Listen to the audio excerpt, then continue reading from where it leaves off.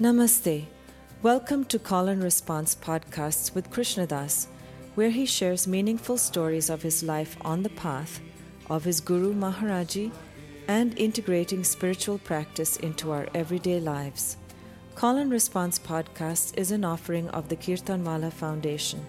The foundation is dedicated to spreading the teachings of Neem Karoli Baba, a great spiritual teacher of India. If you are interested in supporting this podcast and the work of the foundation, please visit kirtanwalafoundation.org, KIRTANWALLAH foundation.org. So practice. You got to do practice. I'm sorry. You just have to. With our eyes open and our hearts open. But through a practice, you get used to coming back from being gone. It's more like an ability to let go. So I said nothing was happening when we were sitting with Maharaji. That's not exactly true. I don't want to mislead you. So much nothing was happening that it was like the whole universe was happening. We were being loved in a way that we had never been loved before. Period. End of story. All right, think about that. Just imagine what it would be like to be loved in just the way you want to be loved, just the way you would imagine, if I could only be loved that way, I would feel this way. That's what it is. That's what it felt like at that time. That's what real love is. It didn't involve another person. Maharaji wasn't a person, although it appeared to us that there was this body sitting there, throwing fruit at us and laughing. But that wasn't exactly the point.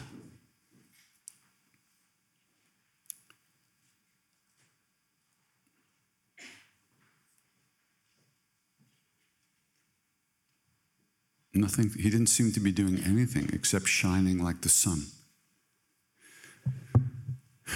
Unconditional love. It's a word, it's a phrase, it's hard to connect with that unconditional love. Well, just think about the sun.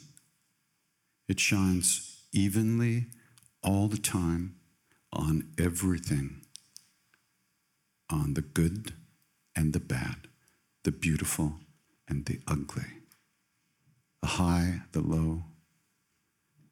It shines on those miserable people who kill people and murder people and treat people like shit.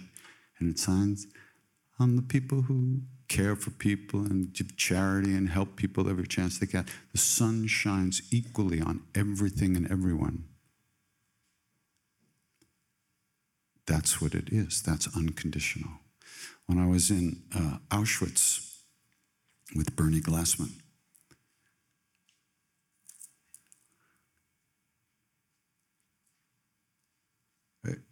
we got there, I think it was early November, and there was green fields, and the trees were autumn, were just alive, blossoming with colors, exploding with all the colors, all the leaves, right? It was so beautiful. And the first thing the Polish woman said, who was our guide, she said, "You see all this green and these colors?" There was nothing except mud and dirt, because the prisoners ate everything they could eat. They ate the bark off the trees. They ate the grass. They ate the dead leaves. Anything they could put in their mouth, they ate. Oh. And so then we're taken around the camp and we're given, pointing out things, what happened here, what happened there. And every day I would come to that camp and I'd look up at the sun and I'd say, "How dare you shine on this place? How can you shine on this place?" Really, my heart was exploding in anger. How can you shine on this place?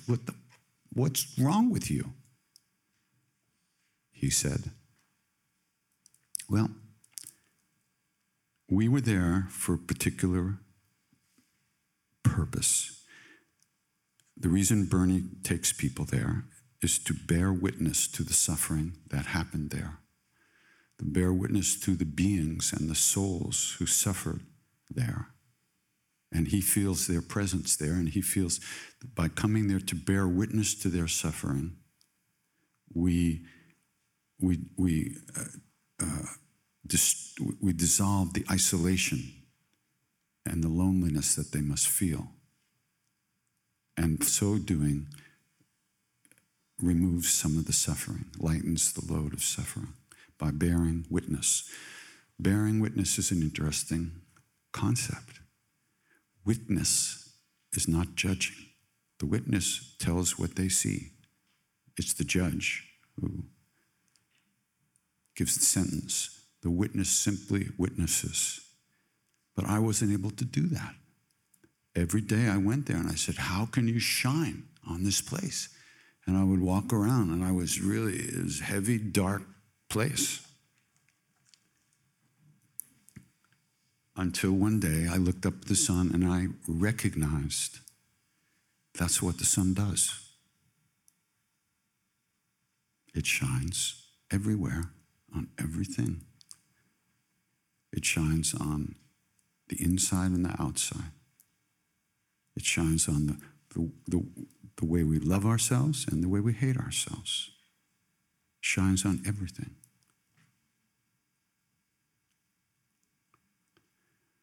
So I had to give up, in order to bear witness and be there, I had to give up my shit. I had to let go of my judgments about what happened there and who did what to whom. Not that it didn't happen, but I had to stop judging in order to be there with the people who suffer. And another thing happened while I was walking around after this kind of breakthrough. I just thought to myself, listen, if I had been born in Nazi Germany to a family of Nazis and brought up a certain way, how would I be any different than any of the guards in that prison? What would I know? I would know nothing different than what I had been taught and what I believed was true. It was humbling to see that I was no better than them. You know, we completely don't recognize how much the culture we were born in, the world we were born in, the time we were born in, the situation within the culture, our families, our close friends. We don't recognize the effect that has on us. And we think that we're kind of, we got it together. We're good. This is good. I understand things. I'm together. Not necessarily. So anyway, but for me, it was a big thing to see that really I was no different than the guards or the prisoners or the victims. And I had to kind of expand into that awareness of the way the sun shines on everything. So the kind of love that I'm talking about when I talk about real love or Maharaji's love or the love, if you want to use the word God or divine, that love has nothing to do with me, with who I think I am. That's the love that lives within us as who we are, underneath our thoughts and underneath the stories we tell ourselves, underneath the way we treat ourselves, underneath the way we treat other people, underneath the way we project our stories onto other people, and our needs and our desires, and our hatreds and our angers, and our friendship and goodness and all that stuff too. Underneath all that is this presence within us. That's Ram. That's Krishna. That's Kali. That's Buddha nature. That's real love. That's God.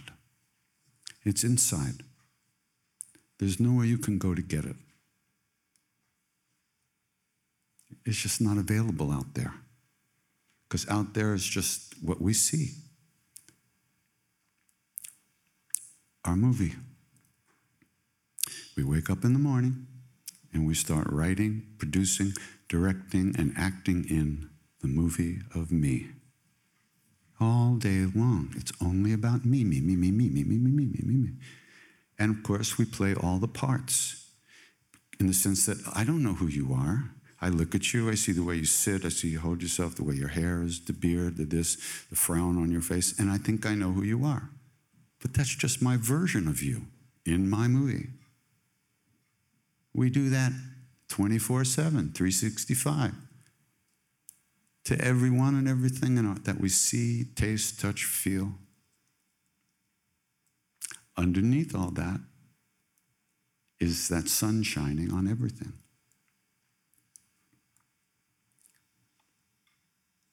So when we do these practices, what we're doing is slowly extricating ourselves from those projections, what we think is the outside world, and releasing it so that we naturally fall back into our self for a moment.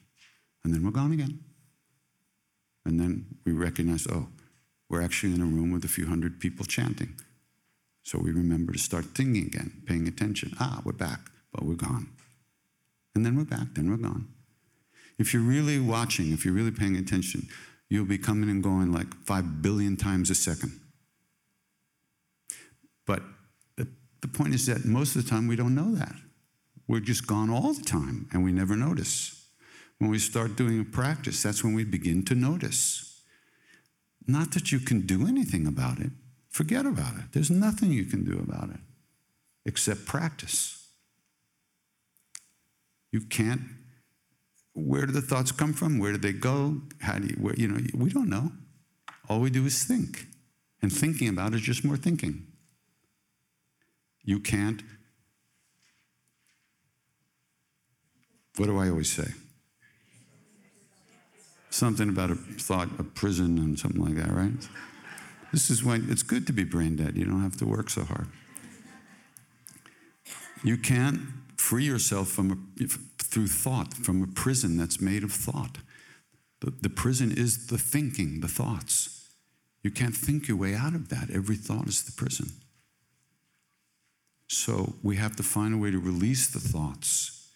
That's what practice does. And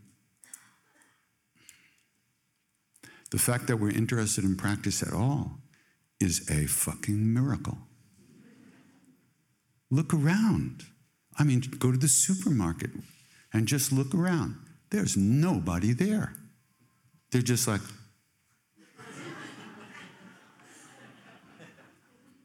there's nobody there. It's amazing. And when you start to look around, you see especially now with technology, nobody's here. Even when you had a moment that you might drop into yourself. No, there's we found more ways not to be here, that's all. Terrific.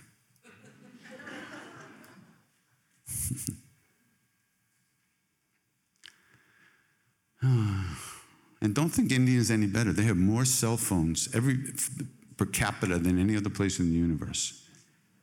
Everybody has a cell phone. Sadhus have cell phones. Yogis have cell phones. One Baba I know who's so sweet, so beautiful. He lives in the jungle. He has to kind of go up into this little hill. It's a walk so he can get a signal. And then he calls people.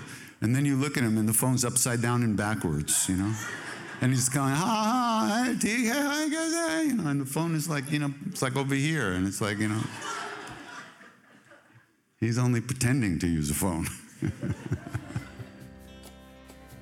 Thank you so much for listening. This podcast has been brought to you by the Kirtanwala Foundation. Krishnadas is renowned for leading kirtan, the spiritual practice of chanting, and workshops around the world. For more information about him, including upcoming events, please visit krishnadas.com, KRISHNADAS.com. We also invite you to visit kirtanwalafoundation.org, KIRTANWALAFoundation.org. WALLAH Here you will find more offerings dedicated to spreading the teachings of Neem Karoli Baba. Love everyone, serve everyone. Remember God. Ram Ram.